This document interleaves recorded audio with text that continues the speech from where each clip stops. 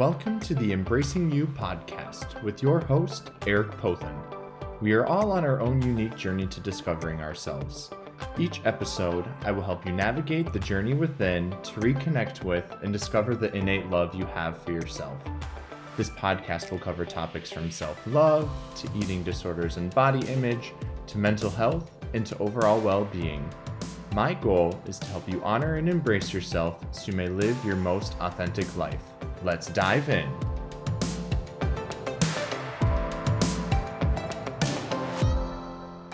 Well, hello everybody, and welcome back to another episode of the Embracing You podcast.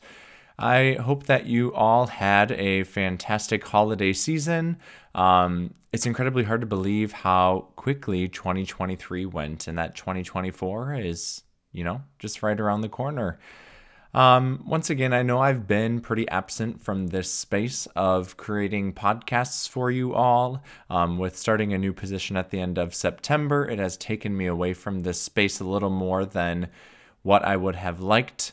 But here I am back creating another episode, and moving forward, I'm going to be more intentional with making time to create for you all. And today we have a wonderful podcast interview with a new friend of mine, Rachel Zimmerman, and she very graciously and freely shares her story about living with an eating disorder and her path to recovery and being in recovery. So without further ado, let's dive in.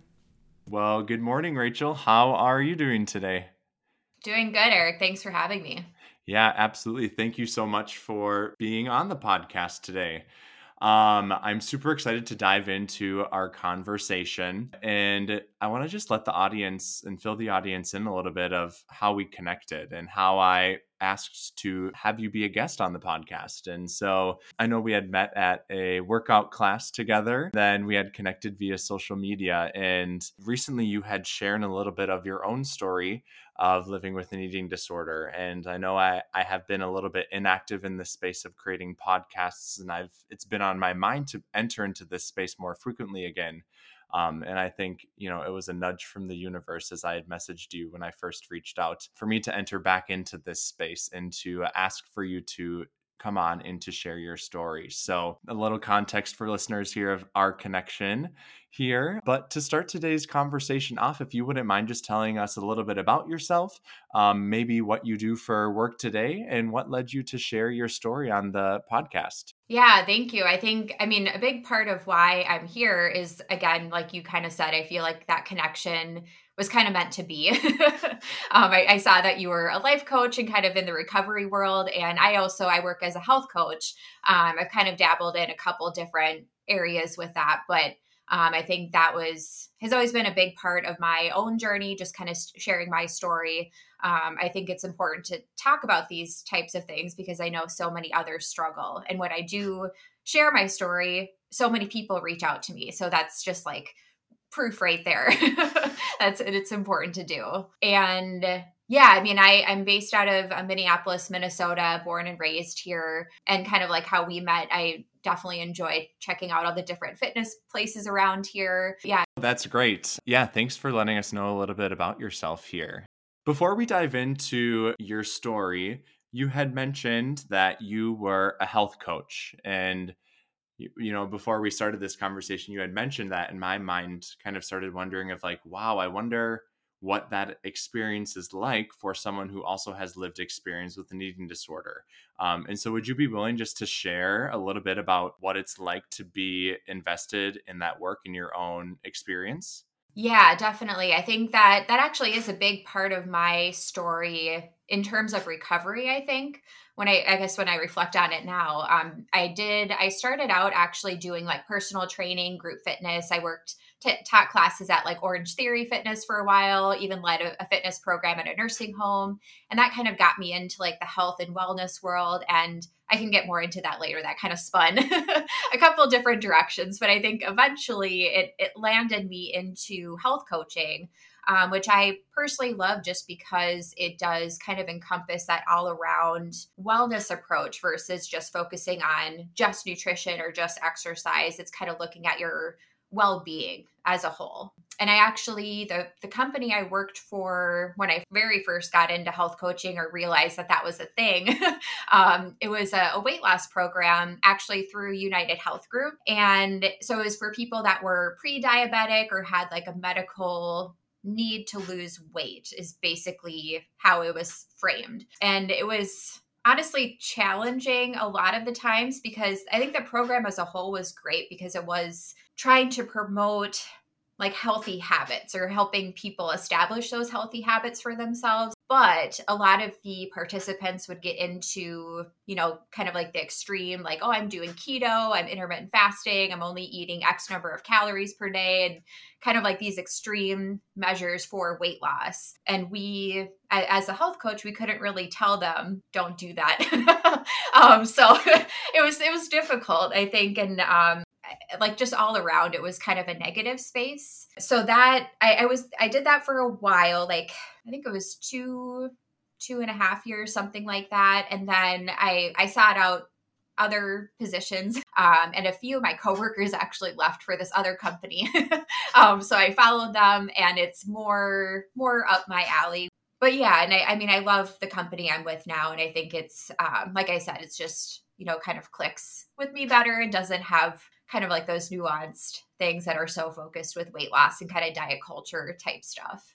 Yeah, absolutely. And for those that are listening and have been listeners of this podcast, they hear me say consistently that awareness is key in any sort of work that we do on ourselves as individuals. And, I'm hearing in your own journey that you had that awareness where, you were with this first company and you felt almost as if you were contributing to diet culture and embedding yourself into that kind of yucky space, but you had that internal awareness to help you realize that maybe this isn't the space for me and I can better use my tools elsewhere and with a company that better aligns with how I see myself doing work in this space of health coaching.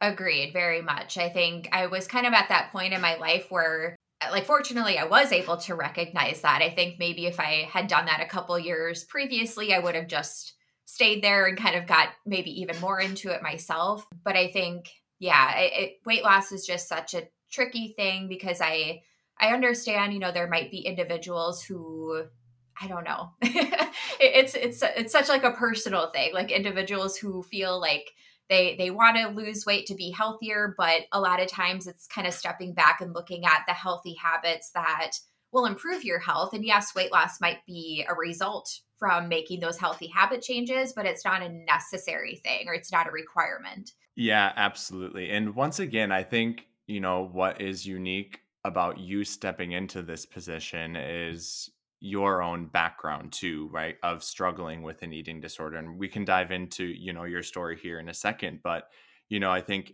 it makes sense to me that, you had these thoughts because of your own lived experience. And so it just makes me curious of those that don't have a lived experience, do they have the knowledge of, the potential effects of their work upon these people that they're working with?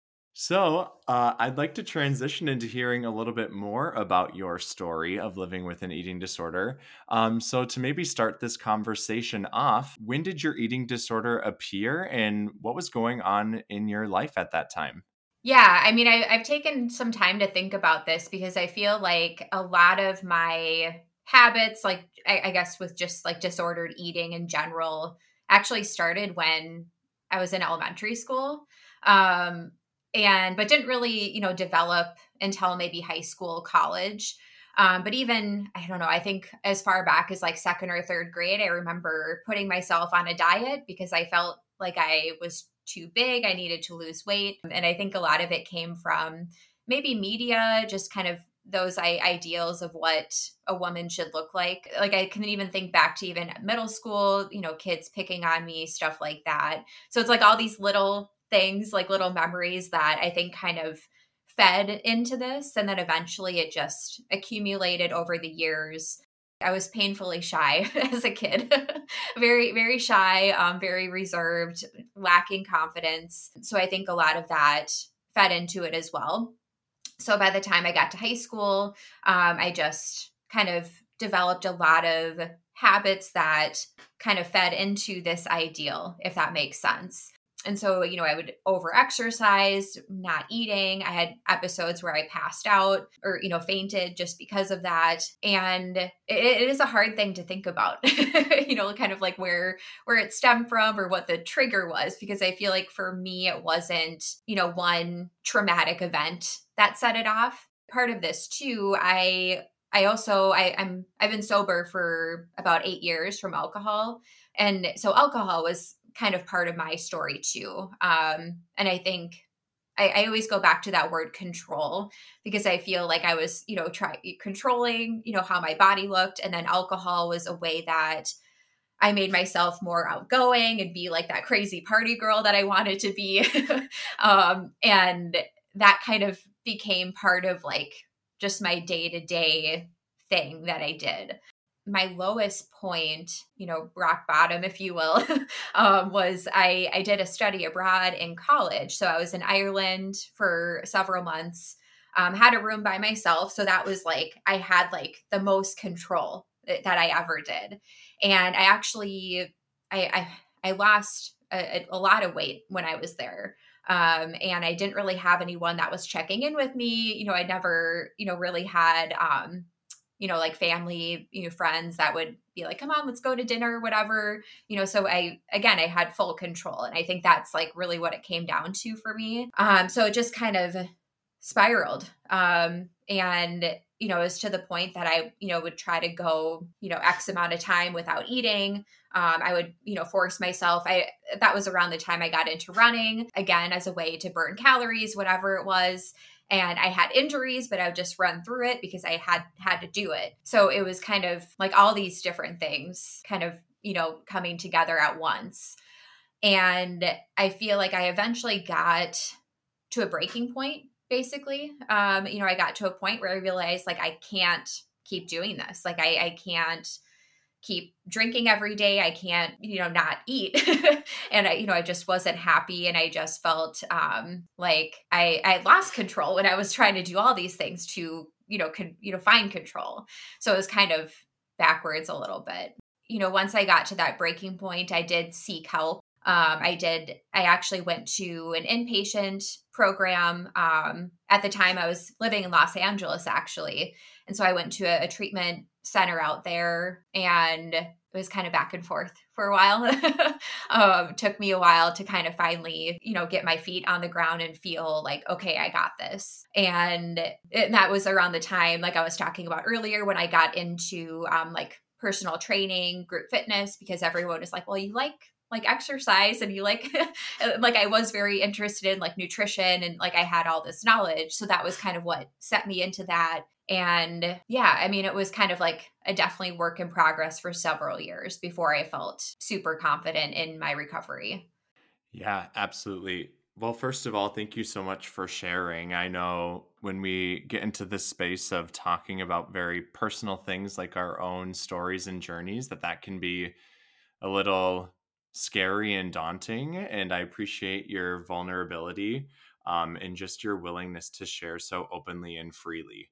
Um, and I hope that, in doing so, you're able to find a sense of empowerment and acceptance of your own story, because I truly believe that when we can learn to embrace, honor, and accept these more darker parts of our past and learn to release some of the shame that's associated with it, we're able to use those experiences to help others and to really live life a little bit more freely. And I see that in the work that you're doing by, sharing parts of your story via social media. I want to rewind a little bit because I feel like there are so many different points that I want to speak to in just that little nugget of your story. The first being, you had mentioned that, it wasn't just one particular thing that kind of contributed to the onset of your eating disorder. And I think there are multiple things that can be going on in someone's life to get them to that point of developing an eating disorder. And so I just wanted to highlight that typically it is so multifaceted, right? It's not just one component. It's, you're hearing this from that person, you're engaging in this sort of thing and you're getting X results. And so when all of those compile together and kind of like self combust, that's really kind of what pushes us over into the edge, into that eating disorder space and developing that eating disorder. And so that's the first point I wanted to speak to. The second part I could not resonate with more anymore than when you were talking about the element in need of control. And that kind of being at the center of, you know, your own journey and what you had recognized when you were living with your eating disorder. And that eating disorder voice really just tries to take over our identity in a way, and we almost find our worth in our ability to control all of these different variables, right? Like ability to control our weight, ability to control the amount of food we are consuming, ability to control how much we are exercising, right? Like that is what the eating disorder brain and mind fixates on, right? Like it needs to be in control. And I'm curious, this is some recent work that I've done with my own therapist, but I focus on parts work with her. And we have discovered that, you know, for me, even today, it's hard for me to release the need to be in control all of the time.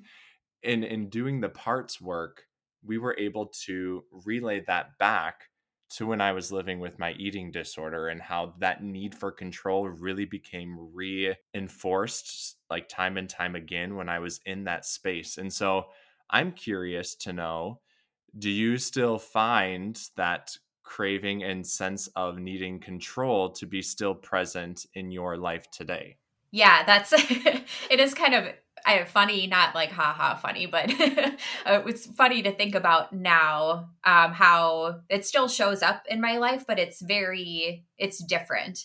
I definitely still catch myself. Like I'm very much, I don't like when plans change at the last minute. I don't like surprises. I don't, don't like things like that because again, I like that control. I like my schedule routine.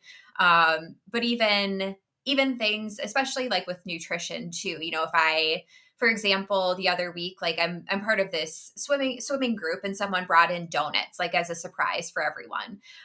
So even something like that, I'm like, oh, I wasn't planning to have a donut today. Like I still catch myself with like thoughts like that. So I think my point being like it's not something that just goes away, kind of like you were saying. Like it's still in the back of my mind, but I've just kind of learned how to navigate through that, as much as I can. Like there's still going to be days that I nitpick myself or, you know, I find myself like, oh, I can only have one portion of this or, you know, whatever, like still, you know, kind of those little control things. So yeah, it's definitely still present, but it just kind of shows up in different ways.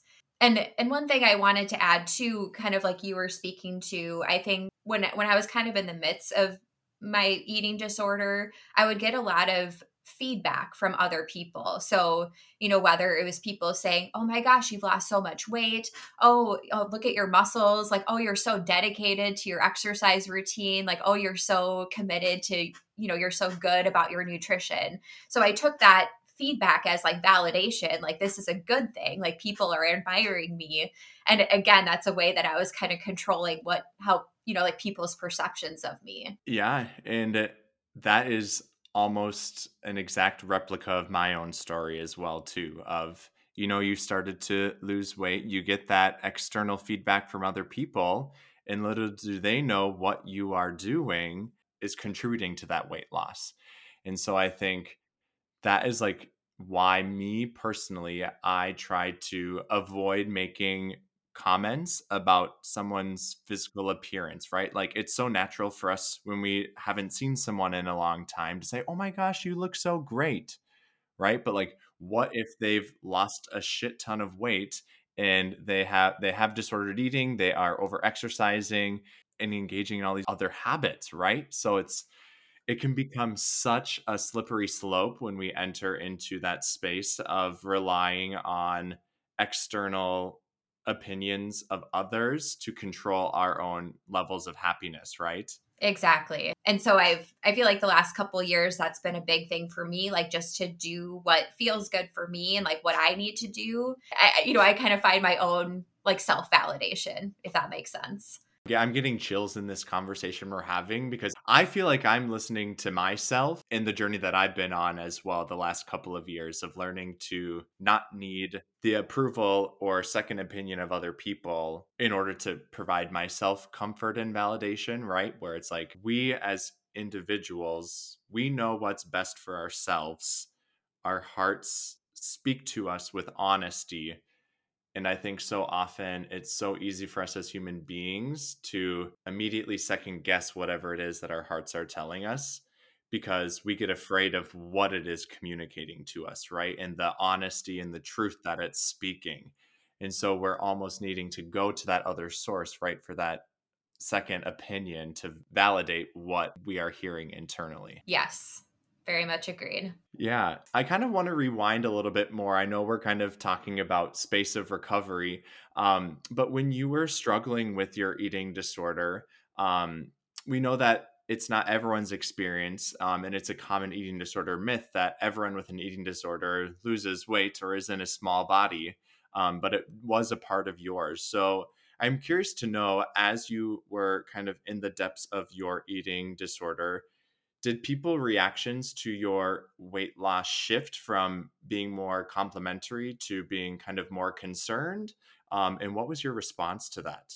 Yeah, I think there's definitely like I don't know, kind of a tipping point where I do notice that change in response. I think, like I mentioned with my study abroad that I did, I think before I left for that trip, I would get a lot of the comments like, oh my gosh, you've lost so much weight, or you're so dedicated. And looking back, I don't know if they actually meant those as compliments or not, but I interpreted them as compliments. But then when I left for my study abroad, and I think this is like a memory that really stands out for me. My older stepsister, she had her wedding planned for a few weeks after I returned from Ireland. And so before the trip, I had my bridesmaid's dress fitted, and my stepmom, or I think it was my stepmom, someone made a comment like, oh, like, don't gain weight during your study abroad. Otherwise, we'll have to, like, alter the dress or so, made a comment like that. So that even like fed into it more. So I had that in my mind, like, okay, you can't gain weight because whatever. and and so when I came back from the trip, or from my study abroad, and we went to the bridesmaid's shop, and I tried on the dress, and it was way too big on me. And my stepmom was like, oh my God, like, are you okay? Like, we need to like go get food in you right now. And like we did, we went to, went to lunch or something right after. And that was kind of like my parents had like a serious talk with me. They're like, you don't look good. Like, something's going on. Like, I don't know, what's kind of, triggering this or whatever. But that was kind of like the point where I stepped back and was like, oh, actually, I don't look good. Like this isn't like what because I think in my mind I was like this fitness person, like, I was in really good shape and I was running every day, whatever. But when my stepmom made that comment, that was really kind of like made me pause. And a couple of my friends definitely made, comments, or, kind of pulled me to the side too. But I think a lot of people don't necessarily feel comfortable talking about something like that. They don't really want to know, I don't know, like the full story, or they don't understand it maybe. I don't know what it is, but a lot of people don't feel comfortable with it, but they would make kind of like little comments that they were concerned. And that's when, I mean, I started going to therapy and, kind of working through it little by little. But that was like, that's a whole other other story too, kind of coming back. Because it's hard when you're used to, having a smaller body, and that's like almost like body dysmorphia. Like, I didn't really feel like I was that small. And so when I started to gain weight again, I just felt yuck. Like, it's not a really a good feeling, if that makes sense. I am just, there's so many great things that I'm hearing that, you're really highlighting and addressing for listeners. And the one thing that really stood out to me, well, a couple of things actually. One is, you were kind of talking about this notion or idea or belief that like people don't necessarily want to hear your full story, or they're afraid to ask, and address their concerns with you as an individual. And I agree with that completely. And I think, where the work lies is, how do we have these conversations with other individuals who we believe are struggling, right? Like, we know how to do this with mental health, which I think is a hidden illness. And we've done so much work in that space to get us to that point of being comfortable asking our friends if they're okay mentally. I just wish it was as easy to ask our friends if they are doing okay with their bodies, as easy as it is for us to ask them if they're doing okay mentally. Yeah, agreed. Because I think a lot of people, and when I think back to, I think I was defensive at first.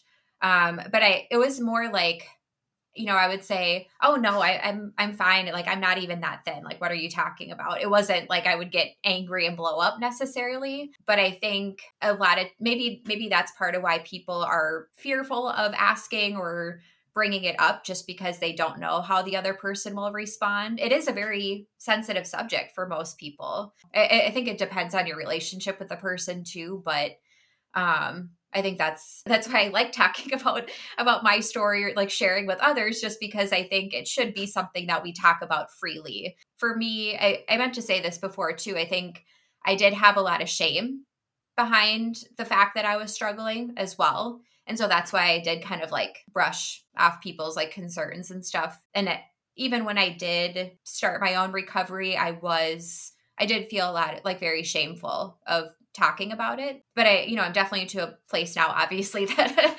I will openly, talk to others about it. And, encourage people to reach out to me too, if it's something that you feel like you want to talk through, because I think that's important. Yeah, absolutely. And I think, that's my purpose of having this podcast, or one of the purposes is, I want to create space where people come on and share their story. And when I share that story, a listener now has another system of support. Well, and I'm grateful for having like a space like this, because even like when I was going through my own struggles, like I never had something like this. So know that you're doing the work too.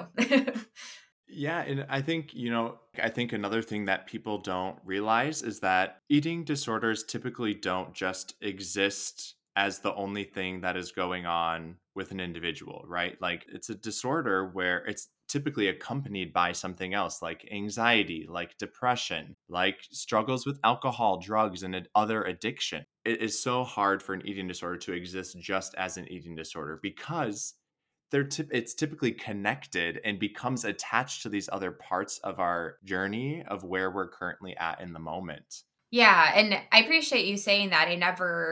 I guess I never knew that or considered that, but I was diagnosed with depression when I was, I don't know, I think like sixth or seventh grade.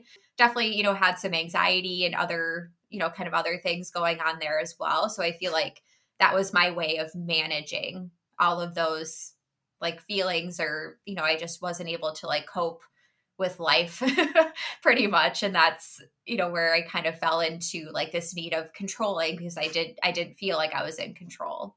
Yeah, and while you were sharing that, my brain was like, I need to know this percentage, because I knew it was a high percentage, and so I just quickly searched it, but it's over 70% of people with eating disorders also have other conditions, most commonly anxiety and mood disorders.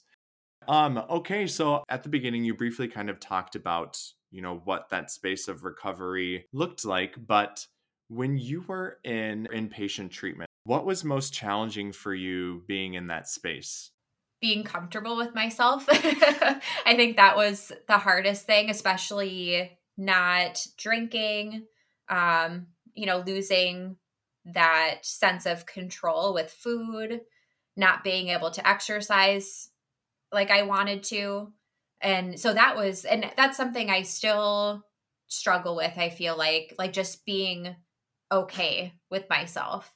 And I definitely, still have days where I don't feel comfortable. But I think, especially when I think to like those first few weeks or first few days, even, it was like, I can't stand this. And I was very angry. I was probably not a pleasant person to be around in inpatient, but a very angry, bitter, like, and not really at anyone in particular, but again, just because I felt so uncomfortable in my own skin. And of course, like actually starting to address a lot of like the negative thoughts and feelings that I had about myself that I had been masking for so long, and a strong fear of kind of facing those things that I had never actually like talked about or brought up or thought about, even just because I'd been like stuffing them down with that the whole time. Yeah, and first of all, thank you for sharing that. Secondly, what I am hearing is that, when you were in inpatient treatment and you weren't able to exercise, you didn't really have a choice over the food that you were consuming, is that you were beginning to lose that sense of control that you had had when you were living with your eating disorder, and your eating disorder voice was not liking that, right? Where it's like, I just want to exercise. I'm not going to eat whatever food is on my plate. And so I think that's one of the most difficult parts of entering into that space of recovery, is learning to sit with that discomfort that's going to exist when you begin to engage in a lot of these. I don't like to use the word healthier habits, but when you engage in these habits that are going to lead you from living with an eating disorder to being in that place of recovery. Yeah, exactly. Yeah, and I feel like it took me a long time to kind of find that. I always think of it as just like finding balance. I mean, I feel like I still struggle to a certain extent, but it's not something that like totally unravels me like it used to before. But that took a long time to get to that point. It's not really something that you just say, like, stop doing that. Like you have to kind of keep working at it. It's like a practice and it will still keep coming up, but you have to, kind of continue to be aware of it. Yeah. Yeah, absolutely. And I think this is where we see very similarly with being in the space of recovery, and what I'm hearing from you as well. And you can correct me if I'm wrong, but I truly believe that we can never be fully recovered from living with an eating disorder, where, just like you had mentioned, a lot of these thoughts and things that, can trigger, maybe potentially leading into a relapse, right? Like those thoughts are going to still remain within.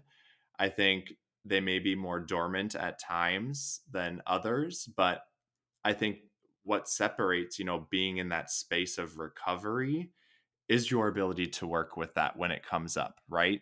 And knowing how to interact when that voice is getting loud and saying, no, I can't have that donut that someone brought to swim practice, because that's not in my plan that I had in my mind for nutrition for the day.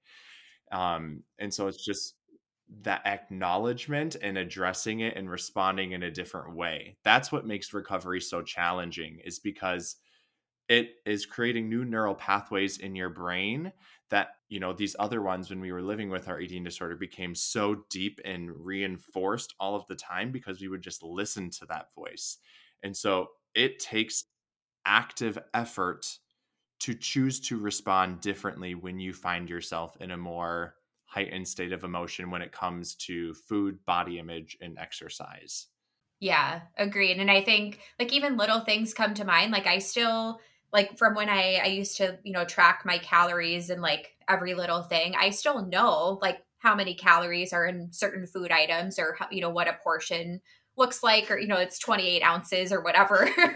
And so a lot of those little things, it's like I can't necessarily unlearn that, but I can, like you were speaking to, I can change my behaviors and how I respond to that, to say, okay, I know that's a portion, but I'm still hungry. And that's okay to have, a second helping. Like it's not, I don't have to just stick to just that. And so I think that's been a big part of it as well, just kind of combating some of those previous behaviors that I had. Another one too, to think, that I need to be a smaller size, especially as an athlete, like doing triathlons and running, like thinking, oh, if I lost X number of pounds, I'd be faster. But in reality, I have to step back and think, actually, no, you wouldn't. Like you're actually faster now than when you were smaller. And by the way, you've done 10 marathons and, done all these other things. Like you can still do amazing things. Like your body is still capable, even if you're not, X number of pounds or whatever it is. So I think even just having those reminders have been key for me. And I think can definitely help, a lot of others too. Yeah, and right there, that really reflects your ability to challenge the voice that's coming up into your mind, right? Where it's like, okay, it just told you that, okay, maybe being smaller will make me run faster. And then you were able to kind of pause and be like, hold up, like, no, that's not true. And I think that's the biggest thing too, is like when you're in the space of recovery, is it's learning to challenge those things from you being in the place you currently are. And like what you are doing, and I think being in recovery is you're becoming more embodied and you're becoming more in tune with the way that you physically feel, with the way that you mentally feel, and you're addressing those needs more than when we are in that space of living with an eating disorder, because we neglect so much of that. And recovery really teaches us the opposite of, we need to really respect and give ourselves food and nourishment and treat it with love and respect. Exactly. And I feel like I definitely am more in tune with my body, if that make like, I'm just more aware of how I feel. Like I have energy throughout the day. Like I'm sleeping better. I feel amazing on my runs or my workouts. Like I'm not struggling to, get through those anymore. Whereas in the past, I might have been. And I think even seeing food as energy can be helpful, especially in kind of like the fitness world. But also knowing that it's okay to just enjoy food too. Like, it doesn't have to be like counting calories, or it doesn't have to be just fuel. Like you can just eat out of enjoyment because it tastes good, and that's okay. Like it's not going to derail anything, or I don't know. So I think just kind of reframing how you think about nutrition and your body as a whole too. Like just kind of giving yourself that grace. Yeah, and I really like that point. Like, let food just be fucking food, right? Like, why does it have to be this thing that we find ourselves stressing out over from time to time? And it seems so silly, right? You're like, "Oh my gosh, I am so scared to eat a piece of pizza, but I want a piece of pizza, so why the fuck does it matter, like, if I eat it or not?" And it all comes back to this idea of diet culture within society, right? Like, that is all around us, and that is something that won't go away for quite some time, I think, but it's all of these little elements of it that keep getting reinforced that, I still find myself navigating from time to time, right? Of like, when I notice a voice telling me, no, you can't eat that, whose voice is that? Is that actually my voice? Is it my eating disorder voice? Or is that society's voice and diet culture's voice of telling me I can't eat that? And being able to distinguish and come back to, what do I need in the moment? My body wants to eat that piece of pizza, so I'm going to fucking eat the piece of pizza, right? Yeah, I wish more people understood that. Honestly, from some of my close family members, I still hear not it's not like they're intentionally trying to be negative or anything like that, but I still get comments about what I'm eating, or like, "Oh, really? You're going to eat all of that?" So it's like I wish more people understood that their words do have an impact. Like even if they're not intentionally being negative, or, trying to, have like that kind of an impact, don't comment on other people's bodies because you don't know what they're going through or what they're dealing with. Yeah, absolutely. So before we end our time together, I have a couple more questions for you. One would be, if you could say anything to any other individuals out there who may be struggling with an eating disorder or disordered eating or body image, or might be in a place of recovery and entering into that space, what would you say to them? Something that, someone said to me when I was pretty early in recovery, it does get better. But more specifically, this person said to me, like, give it a year of trying it this way, and not your way, and see how it goes. See where you end up in a year. And if after that year it still isn't working for you, then do what you want. But I did find, again, cliche, but it does get easier, as especially as you're first kind of getting into recovery out of your hole.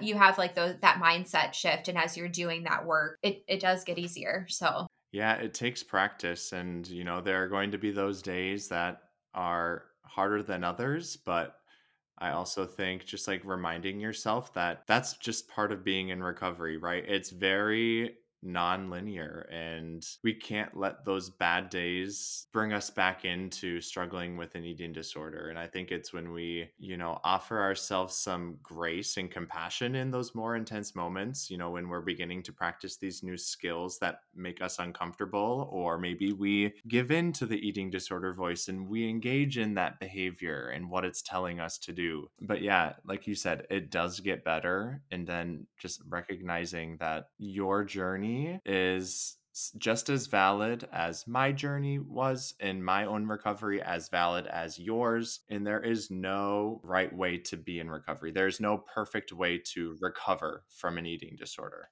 agreed. Yeah, and I think that was a big thing I struggled with at first, just because I felt like it had to be a certain way. And with alcohol too, it was like, I don't like AA meetings. I don't want to do all of that. Like, and so I felt like, oh, I'm not doing the 12 steps. Like, it's not, I'm not doing it the right way. And same with eating disorder recovery as well. Like, it is so different. What works for one person doesn't work for another. And I think that's part of the journey too, just kind of uncovering what works for you so that you can get to that space where you do feel good and you feel solid with yourself. Yeah, 100%. I really like how you just said, find what works for you, right? Because there will be things that, might be presented to you if you are receiving formal treatment. They're like, okay, engage in your five senses, right? Like if you're finding yourself triggered at a mealtime. Well, for me, that doesn't work, right? Because my mind becomes so fixated that it's hard to focus on my other senses. But there are other tools in my toolbox that I know work well for me being in this space and when I do find myself activated. So I just want to thank you for highlighting that point of find what works for you, because there will be those things that will be a crutch for you when you are needing that additional support and being in recovery. One last question I have for you, Rachel, is that the title of this podcast is Embracing You. So, how has your journey of living with an eating disorder and your own journey to recovery allowed you to embrace yourself? I feel like I mean, as challenging as it was, I honestly am glad that it's part of my story in a weird way, just because I do feel that it helped me to be the most confident I've ever felt with myself and most comfortable. And it led me to where I am now, in terms of with my job, with health coaching. Like, it's like my dream job. And even with, running marathons, doing triathlons, I don't think I would have ever gotten into those if my life hadn't happened, as it would or as it did. But I feel like that was kind of like what helped me to embrace myself in that sense, just because it is something that I feel my strongest and I feel my best, and it's helped me to grow my confidence too. And even just growing like my social circle and sharing with others, my story as well, and having that space, I think, has been part of that too. No, that's great. And I truly am such a firm believer, and this is really at the core of a lot of the work that I do in the space of coaching others in their eating disorder recovery, is that the road to recovery is the road back to your true self and really reconnecting with your voice, reconnecting with your own values, your own belief systems, finding yourself again. It's a part of the journey of being in recovery. And that's what I'm hearing you saying right there, right? Is like, this is the most confident you've been. You feel really connected to yourself. You are more emotionally and more embodied. Like, you have that emotional awareness, and you have that awareness too of being in your body, knowing what those cues are when you're hungry, when you might need to have another portion. And you're just responding to those from being your true self.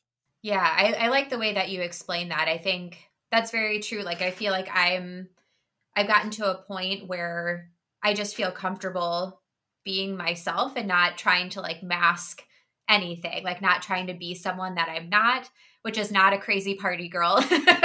By the way, I'm usually in my pajamas by 8 p.m. reading a book.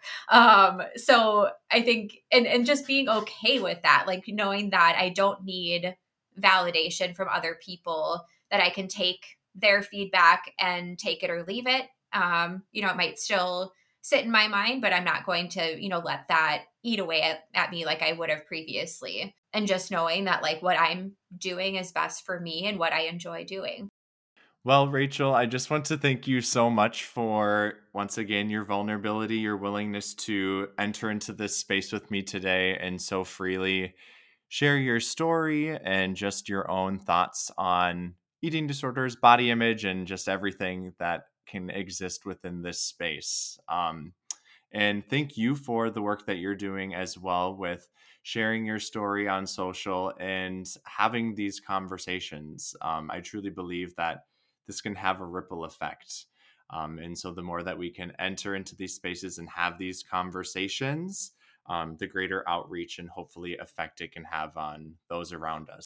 Hopefully, this becomes a space that is much more openly talked about and a space where people are less afraid to talk about as well, and kind of ending some of the stigma that comes with talking about and living with an eating disorder or struggling with body image or disordered eating or anything of that sort. So once again, thank you, Rachel, for being willing to be a guest on the podcast today. I really appreciate it. Once again, I would like to give a big thank you to Rachel for sharing her story on the Embracing You podcast today. And before I leave this space here with you all, I just wanted to remind you that if you find yourself listening to this podcast and you feel called to share your own story, I would absolutely love to have you be a guest on the podcast. So once again, if you find yourself in that space and ready to share, please feel free to reach out and we will most definitely find a time to get an interview on your calendar.